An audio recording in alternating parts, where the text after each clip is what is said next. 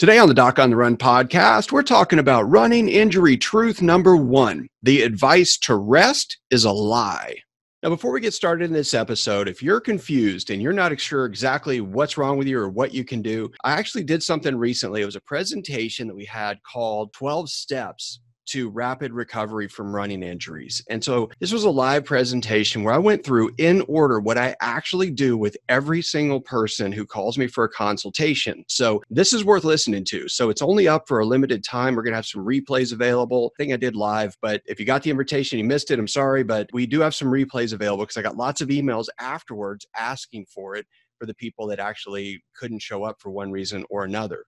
So we will have those available. If you want to get it, you can go to docontherun.com/12 steps, and you should be able to access it there if it's still live whenever you're listening to this. That's one thing that might be really useful for you if you are confused. So let's cue up the theme song, and then we'll get right into the episode.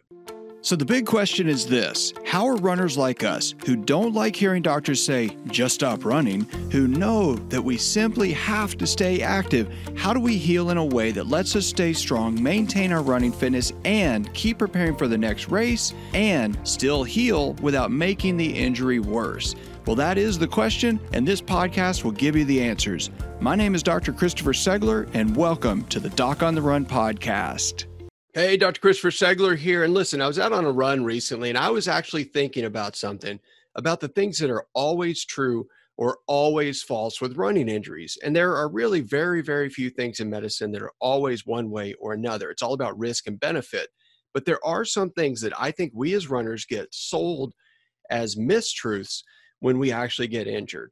And so I wanted to talk a little bit about the things that are running injury truths. And running injury truth number one is that the advice to rest is a lie. I mean, this gives us false hope. There's no other way to put it. And when you go to a doctor, the promise with resting is that your crazy physical activity, your crazy amount of running is the problem. And that if you just stop running, if you just chill out, if you just relax, if you just take a step back and do nothing, everything will magically get better.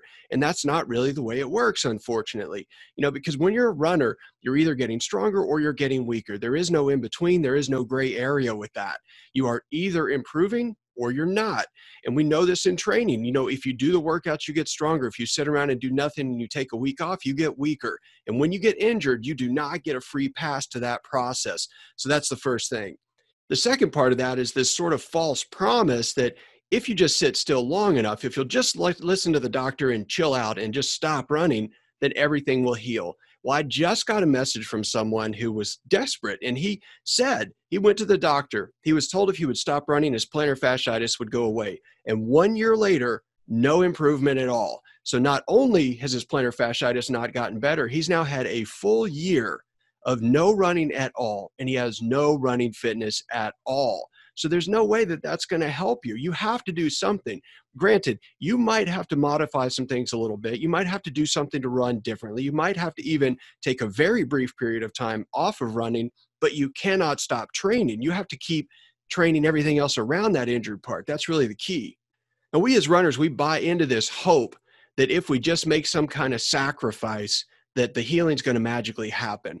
And I hate to say this, but I think that a lot of us kind of do this to ourselves in many respects. We stick to really strict diets because we know that it's good for us and we know that it's self-deprivation, but we have had so much improvement through self-deprivation. A lot of times when we're told to stop running, we kind of pick that up as a similar form of self-deprivation, and it's counterproductive. It really doesn't help us.